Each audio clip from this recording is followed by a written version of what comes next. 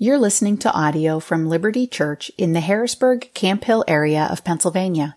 For more information, please visit www.libertyharrisburg.org. That's liberty with an I, harrisburg.org. So if you have Bibles, you can make your way to Acts 19. There's black hardcover Bibles under your seat or somewhere nearby there. Page 928 is where you'll find this text on in that Bible. In the book of Acts, and especially now that we're in the second half of this book, we get to see a lot of ways that the New Testament, the second half, so to speak, or ish of our scriptures, ties together. The churches that Paul establishes on these missionary journeys are the churches to whom he then writes the epistles or his pastoral letters. And Paul actually often is writing even as he is traveling on these journeys. So in some of the letters that he writes, we actually get insight not only to the church he's writing to, but to some of the other churches he's visiting in the process. So for example, in Acts 19, as we're going to read in a moment, Paul is in Ephesus. And he's there for nearly 3 years, which is the longest stop he has on any of his missionary journeys. Near the end of his time there, he writes the letter that you and I know as 1 Corinthians. And 1 Corinthians obviously tells us a lot about what's going on at the church in Corinth, which is a city 50 miles to the west of Ephesus. We talked about Corinth a little bit last week in Acts 18. But at the end of 1 Corinthians, Paul has this line that actually gives us a lot of insight into Ephesus as well. It's a kind of summary statement about his 3 years in Ephesus. And it reads this way, 1 Corinthians 16, verses 8 and 9. But I will stay in Ephesus until Pentecost, for a wide door for effective work has opened to me, and there are many adversaries. In other words, Paul writes in 1 Corinthians, Ephesus is a place of both opposition and opportunity. Opposition, there are many adversaries, and at the very same time, opportunity, a wide door for effective work has opened to me. And those words frame really well the entire chapter of Acts 19. They frame what plays out in the city of Ephesus. So as I read for us this morning, I want you to listen for both the opposition and the opportunity that Paul and the church there in Ephesus experience. So I invite you now to listen with open ears to this book that we love. This is Acts chapter 19, beginning in verse 1. And it happened that while Apollos was at Corinth, Paul passed through the inland country and came to Ephesus. There he found some disciples. And he said to them, "Did you receive the Holy Spirit when you believed?" And they said, "No, we have not even heard that there is a Holy Spirit." And he said, "Into what then were you baptized?" And they said, "Into John's baptism." And Paul said, "John baptized with the baptism of repentance, telling the people to believe in the one who was to come after him, that is, Jesus." On hearing this, they were baptized in the name of the Lord Jesus. And when Paul had laid his hands on them, the Holy Spirit came on them, and they began speaking in tongues and prophesying. And there were about 12 men in all. And he entered the synagogue, and for 3 months spoke boldly, reasoning and persuading them about the kingdom of God. But when some became stubborn and continued in unbelief, speaking evil of the way before the congregation, he withdrew from them and took the disciples with him, reasoning daily in the hall of Tyrannus. This continued for 2 years, so that all the residents of Asia heard the word of the Lord, both Jews and Greeks. And God was doing extraordinary miracles by the hands of Paul, so that even handkerchiefs or aprons that had touched his skin were carried away to the sick, and their diseases left them, and the evil spirits came out of them. Then some of the itinerant Jewish exorcists undertook to invoke the name of the Lord Jesus over those who had evil spirits, saying, "I adjure you by the Jesus whom Paul proclaims." 7 sons of a Jewish high priest named Sceva were doing this.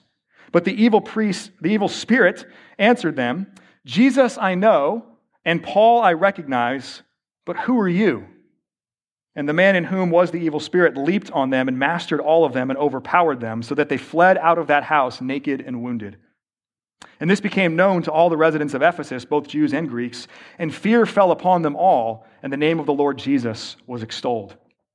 Also, many of those who were now believers came, confessing and divulging their practices. And a number of those who had practiced magic arts brought their books together and burned them in the sight of all.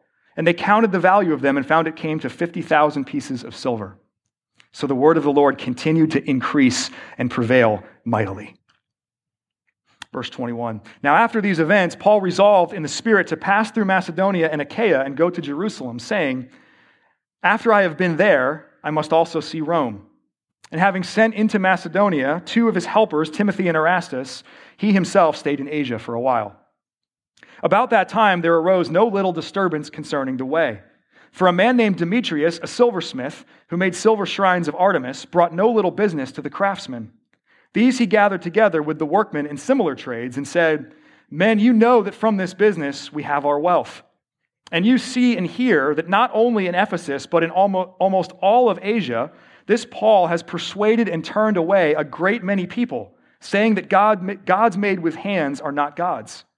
And there is danger not only that this trade of ours may come into disrepute, but also that the temple of the great goddess Artemis may be counted as nothing, and that she may even be deposed from her magnificence, she whom all Asia and the world worship. When they heard this, they were enraged and were crying out, great is Artemis of the Ephesians! So the city was filled with the confusion, and they rushed together into the theater, dragging with them Gaius and Aristarchus, Macedonians who were Paul's companions in travel. But when Paul wished to go in among the crowd, the disciples would not let him. And even some of the Asiarchs, who were friends of his, sent to him and were urging him not to venture into the theater. Now some cried out one thing, some another, for the assembly was in confusion, and most of them did not know why they had come together. Some of the crowd prompted Alexander, whom the Jews had put forward, and Alexander, motioning with his hand, wanted to make a defense to the crowd. But when they recognized that he was a Jew, for about 2 hours they all cried out with one voice, great is Artemis of the Ephesians. And when the town clerk had quieted the crowd, he said, men of Ephesus, who is there who does not know that the city of the Ephesians is temple keeper of the great Artemis and of the sacred stone that fell from the sky? Seeing then that these things cannot be denied, you ought to be quiet and do nothing rash. For you have brought these men here who are neither sacrilegious nor blasphemers of our goddess. If therefore Demetrius and the craftsmen with him have a complaint against anyone, the courts are open and there are proconsuls. Let them bring charges against one another. But if you seek anything further, it shall be settled in the regular assembly. For we really are in danger of being charged with rioting today, since there is no cause that we can give to justify this commotion. And when he had said these things, he dismissed the assembly. This is God's word. Let me pray for us. Father, we ask now that you would open our eyes, that we might behold wondrous things out of your law. Open our ears, that we may hear what you will speak. Open our minds, that we may understand what it really means to revere you. Open our hearts, that we may grasp the treasures of wisdom and knowledge hidden in Christ. And then, Father, open our mouths, that we may proclaim the mystery of the gospel, and that like Paul and the church in Ephesus may speak it boldly. We pray this in the name of Jesus. Amen. So opportunity and opposition. That is the story of Paul and the early church in Ephesus. It's also the story of life in this world for any of the people of God in any time and place. And so we're going to spend our time this morning examining the opportunity and the opposition there in Ephesus, but also some implications for us as we seek to carry on the mission of Jesus in our own time and in our own place. So first, let's talk about opportunity. Opportunity.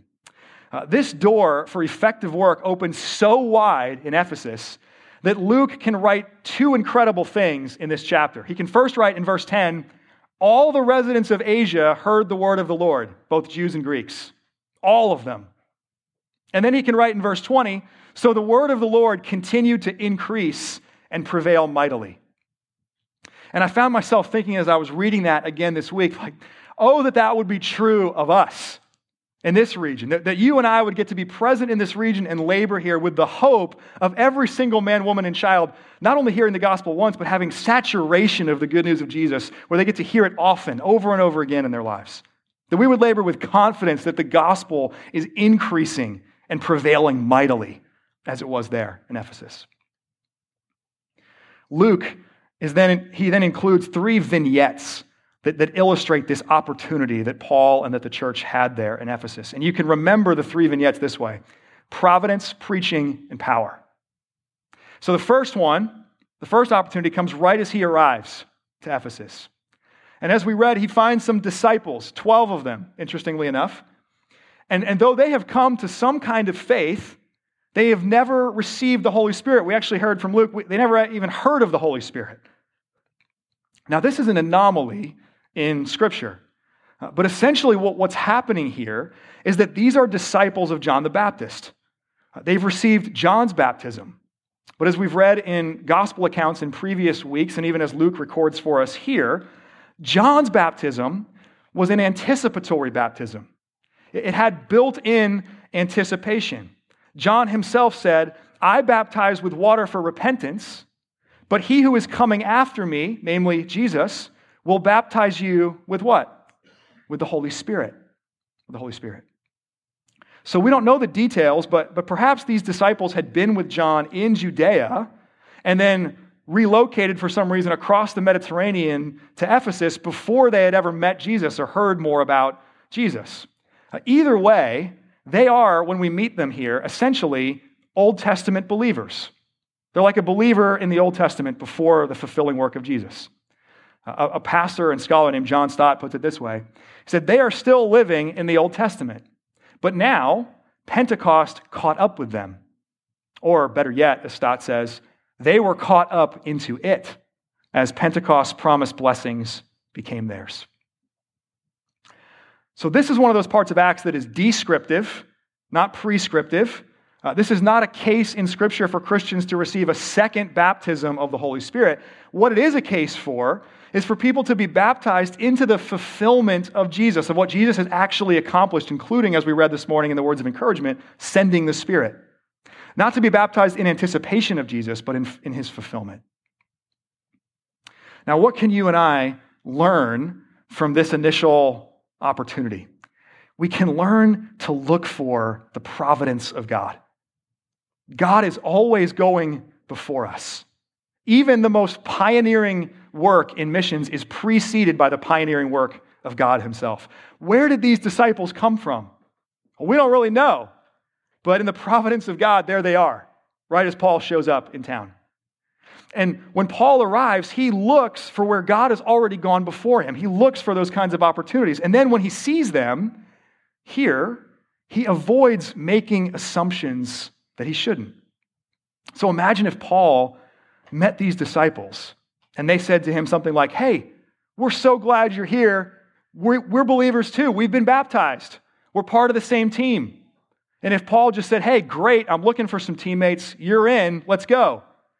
He would have missed this opportunity that God had prepared for him and just dropped right into his lap. And Paul knew, as we know today, not everyone who says they're a Christian actually is one. In our cultural moment, that's trending downward in a hurry. Nominalism is quickly dying. Christian nominalism is dying. And for many reasons, good riddance. We don't need it. But there's just less pressure all the time for people to pretend that they are a Christian if they're not actually serious about that, if they don't actually mean that. Nominalism, though, isn't fully dead. And beyond that, people in our culture mean very different things when they would call themselves or other people Christians. And so while being gracious and kind, we can't make assumptions, even if we'd want to. Like Paul, we need to look for how God has already been at work, where God is already at work, and then we need to be curious.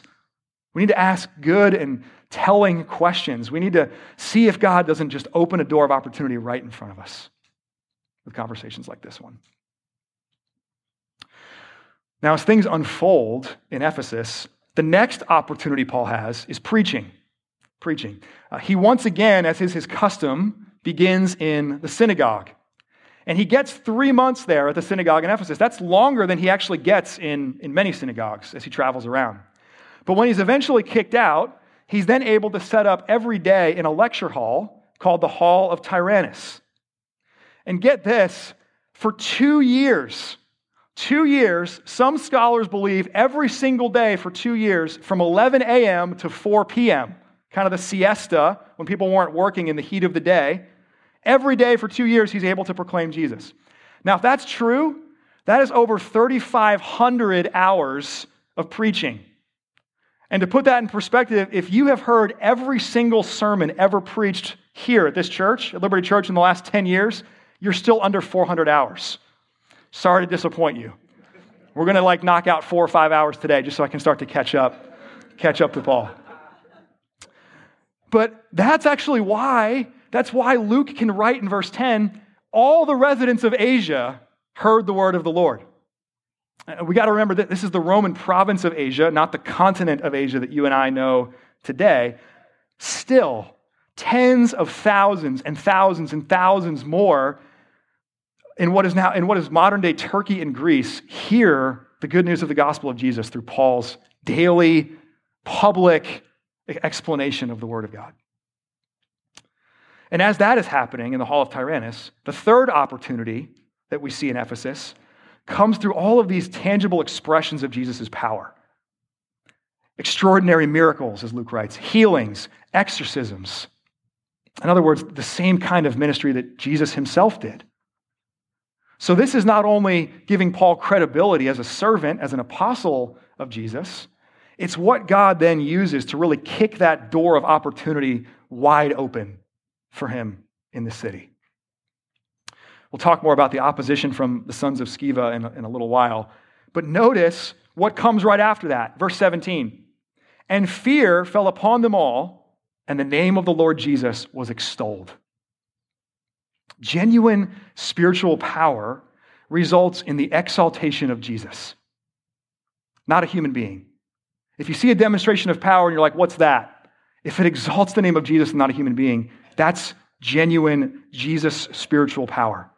Charlatans are people who point to themselves. Servants are people who actually point to Jesus.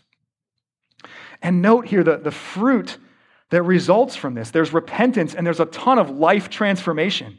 People who now extol Jesus, who having seen the real power of Jesus' name over every other power, they come confessing of their sin. They come turning away from the sinful and idolatrous practices of their former way of life.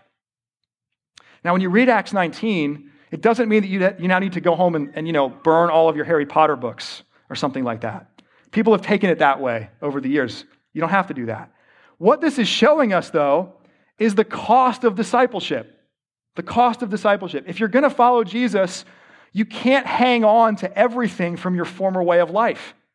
We're actually called to renounce, to abandon certain things that we once held dear, especially if at times they hold great monetary or earthly value. 50,000 silver coins, or drachmas as they were called, would have been something like $6 million in today's money. That's costly. That's costly. And note also, they don't sell it. They don't turn around and sell that, even if they could take the money then and give it to the poor or give it to the church. There are some things that are so inherently idolatrous and sinful and do such harm to other people, we cannot profit off of that. Even if we're going to take, we can't even be beneficial off of that. We can't be benevolent off of that. We don't want to advance the gospel at the expense of people that we're trying to reach with it. And in an effort to set some people free, we don't want to be party to enslaving people. And so instead, in moments like this, you count it loss. You absorb the cost yourself. You flush the drugs. You throw out the pornography, whatever else the modern day equivalent of this might look like. Some of you, what do we do with this? Well, some of you are here this morning, perhaps even, and you're considering whether you want to follow Jesus. And I would say, let Acts 19 encourage you to count the cost of that. Don't make that decision lightly or naively. Following Jesus in so many ways is a call to come and to die. And it is absolutely worth it. It's absolutely worth it, but it is not easy and it's not cheap. Others of us here this morning have stories like this. As Paul writes elsewhere, such were some of us. And if that's you this morning, or as we get to do that in each other's lives, praise God for the radical kind of transformation the power of Jesus actually brings. Some of us are not only witnesses to this, some of us are evidence of it ourselves. in our own life. So praise God, rejoice in your story, and share your story. Rejoice in the power that Jesus' name actually has. Still others of us, maybe who have grown up in the church, maybe who have never known a time in your life where you've not wanted to follow Jesus. Your story probably is not this dramatic.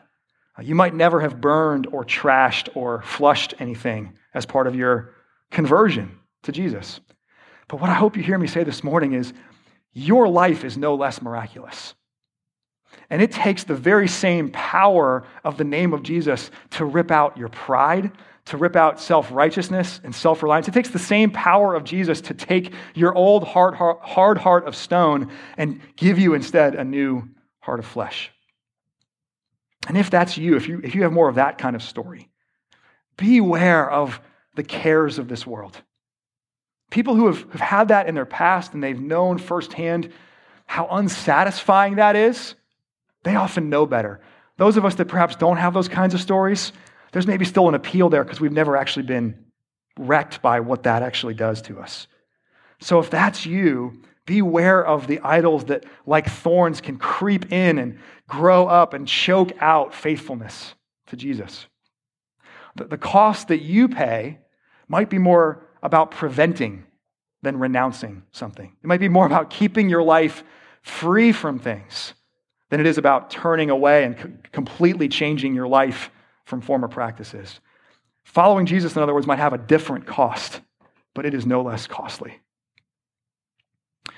In all of this, notice, though, the incredible opportunity, the wide door for effective work that opens to Paul in Ephesus. By providence, by preaching, by the power of Jesus, Luke can write there in verse 20, the word of the Lord continued to increase and prevail mightily. And at the very same time, Paul and the church in Ephesus experience great opposition, many adversaries. So second, let's consider the opposition. Paul, as Luke has recorded several times here, shares the gospel with both Jews and Gentiles. And so it follows that his experience of opposition comes from both of those groups. And Luke records one instance of each in Acts 19. So in verses 13 through 17, we see an instance of Jewish opposition. Some itinerant Jewish exorcists, the 7 sons of this man named Sceva, they attempt to use Jesus' name to cast out demons. It's a little bit like what we read back in Acts chapter 8, if you were there, with Simon the magician or Simon the sorcerer. Seeing the power that is at work in and through the apostles, these 7 sons of Sceva say, well, I want in on that. I don't know what that is exactly, but it's clearly effective. I want in on it. Doesn't go really well for them, does it? One author, and I love this, one author calls it a reverse exorcism. So it's the evil spirit that ends up driving out the exorcists rather than the other way around, which is how it's supposed to go. Reverse exorcism. And this opposition is short-lived. It ends up actually displaying the far superior power of Jesus, but it's still opposition. It's still opposition. Some opposition to Jesus like this is a little more subtle. And we might think of it as opposition by imitating or co-opting Jesus, claiming his name even. But rather than desiring to be used by Jesus for his purposes, it's an attempt to use Jesus for your own. Now, we don't come across many, at least I don't. If you do, I would love to hear the amazing stories you probably have. I don't come across many itinerant exorcists in our culture. But this same kind of opposition is alive and well. So how do people use Jesus' name, co-opt Jesus' name in our time and place? Well, some use it for financial gain, telling people what they want to hear, or worse, exploiting weak and vulnerable people. Send your best gift now and you'll be blessed. Sow a financial seed and you'll reap this financial harvest. Over the years, some televangelists have referenced Acts 19 actually, and even sold handkerchiefs or miracle cloths, saying if you buy this, if you give your best gift, we'll send you this and it'll be a miraculous thing for you. The horror of that and the crazy irony of it is that if this televangelist would read just a few more verses, they would see that does not go well. That does not go well for you. This is not some kind of game.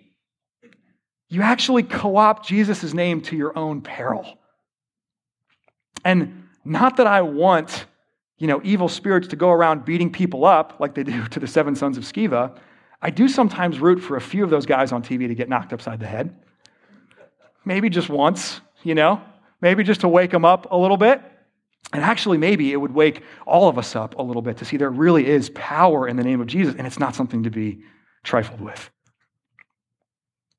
For others, it's maybe not financial gain, but Jesus' name is co-opted for significance, position, power, to secure a place of influence or a place of control even over another person's life. Or for others still, Jesus' name is used to bolster your own agenda, a political party, a social theory, a cause. In this cultural moment, actually, still, even though nominalism is dying, all kinds of groups claim Jesus for their team. Do they not? People on the right and people on the left. Christian nationalists and proponents of critical theory.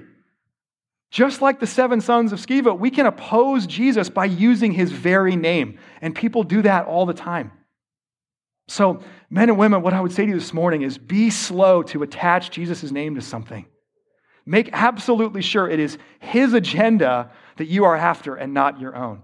Use your life for his sake. Don't attempt to use his name for yours. That's one kind of opposition that we see in Acts 19. The other one, this time from Greco-Roman culture or Gentile culture, comes in the last part of this chapter, starting in verse 23. And we read there that near the end of Paul's 3 years, the Ephesians riot. Ephesus was the home of a temple, the temple, to the Greek goddess Artemis, Diana, as she would have been known to Rome and Romans. And her temple, Artemis' temple, was just a mile or so outside of the city. It's actually one of the 7 wonders of the ancient world. Stood 60 feet tall. It was 4 times the size of the Parthenon in Athens. And if you've ever seen pictures of it, or you've ever had the chance to be there, the Parthenon is huge. This was 4 times that size. And it was held up by 127 pillars. People from all over the Mediterranean world then would come to Ephesus specifically to see the temple and to worship the goddess Artemis at that temple, especially once a year for this week-long festival every spring. And that led, as you might imagine, to substantial sources of income for some of the Ephesians.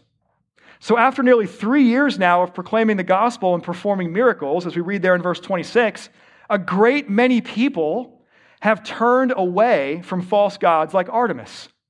And so the silversmiths and other craftsmen, they're feeling the pinch.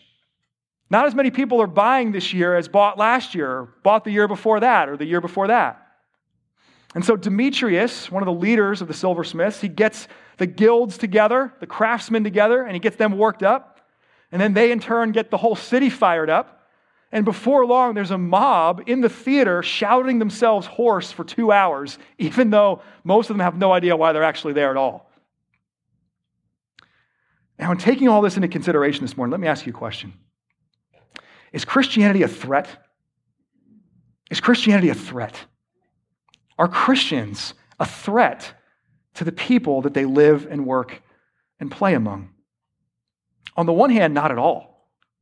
Not at all. Christians are not called to be threatening people. And though history includes some horrible examples to the contrary, the gospel is always meant to advance not by violence or by force or by coercion, but by our testimony, by the faithful presence, by the words and the deeds of the people of God. And Christians' lives are meant to be characterized not by being inflammatory, not by being threatening kinds of people, but by the fruit of the Spirit. Love and joy and peace, patience, kindness, goodness, faithfulness, gentleness, self-control. Does any of that sound threatening? No.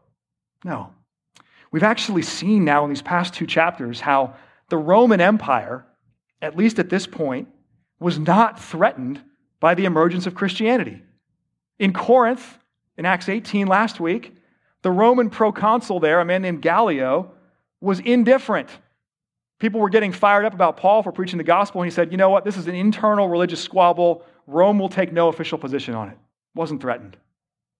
Now in Acts 19, we see Paul has actually made friends with some of the Ephesians known as Asiarchs. And these would have been leading citizens of the city who were the keepers of Roman culture. They were the ones to make sure across the Roman Empire that Roman culture was kept as the empire spread. Paul was no threat to them. They were friends. They actually tried to keep him out of harm's way when this riot was happening. And likewise, then the town clerk, the top administrative official in Ephesus, says, these men aren't doing anything wrong. They're not doing anything wrong. They're not a threat to us or to Artemis. And if you think they are, okay, people get into conflict with each other, but be reasonable. The courts are open. Take the official channels. So Christians like Paul and Gaius and Aristarchus, they were not threatening. On the other hand, they posed an immense threat to the Ephesian way of worship and to the Ephesian way of life.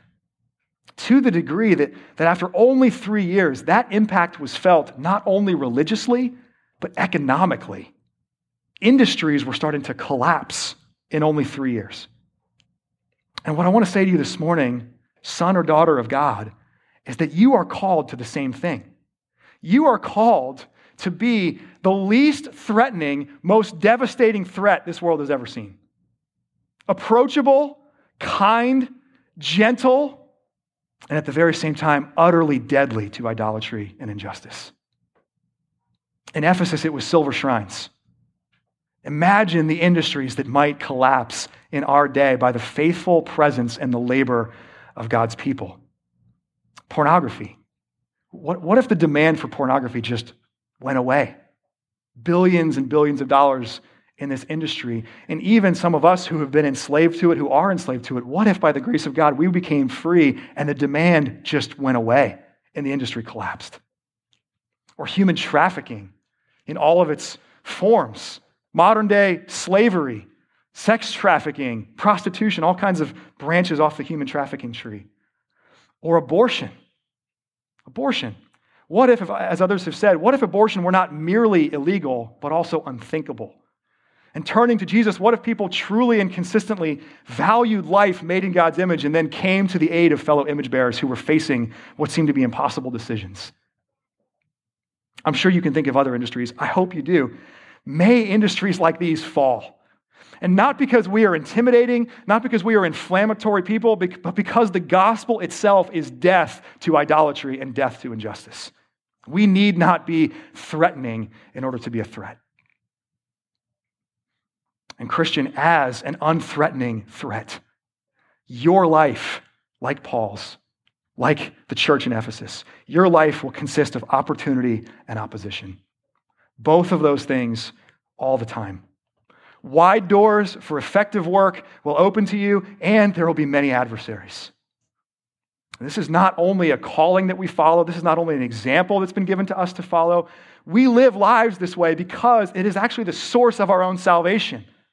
Jesus Christ, gentle and lowly, friend of sinners, came into the world. And as the Gospels record, a bruised reed he did not break, and a smoldering wick he did not extinguish.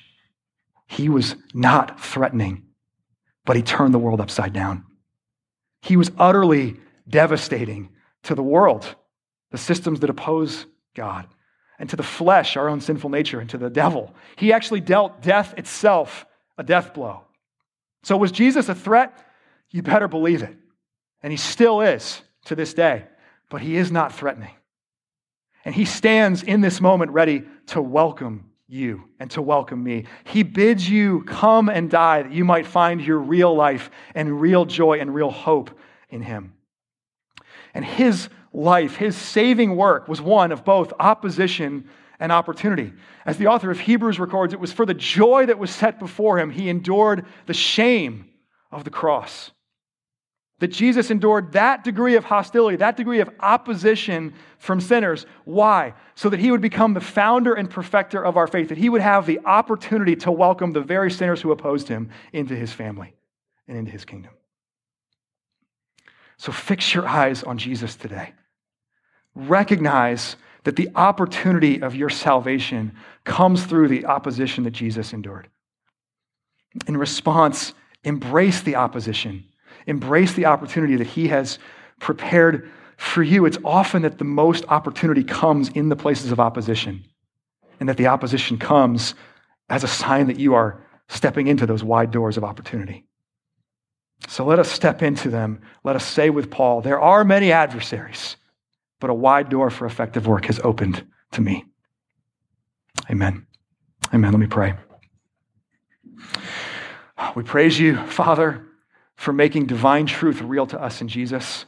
Even now, as we come to this table, we see tangibly the hostility, the opposition that Jesus endured, that it actually cost his own body and his own blood, offered up for the forgiveness of sins, and so that sinners themselves might be reconciled.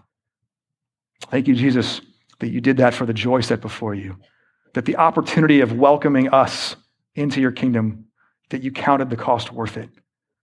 So may we count the cost to follow you, receiving the grace, receiving the salvation that you hold out to us through your finished work. May we step into the opposition and opportunity you've prepared for us. And we ask that as we do that, that what we do and the way that we live and the way that we love will be a worthy response to what you've done for us. Pray all this in your name. Amen. Thank you for listening to audio from Liberty Church. To learn more about our church or to listen to previous recordings, visit www.libertyharrisburg.org.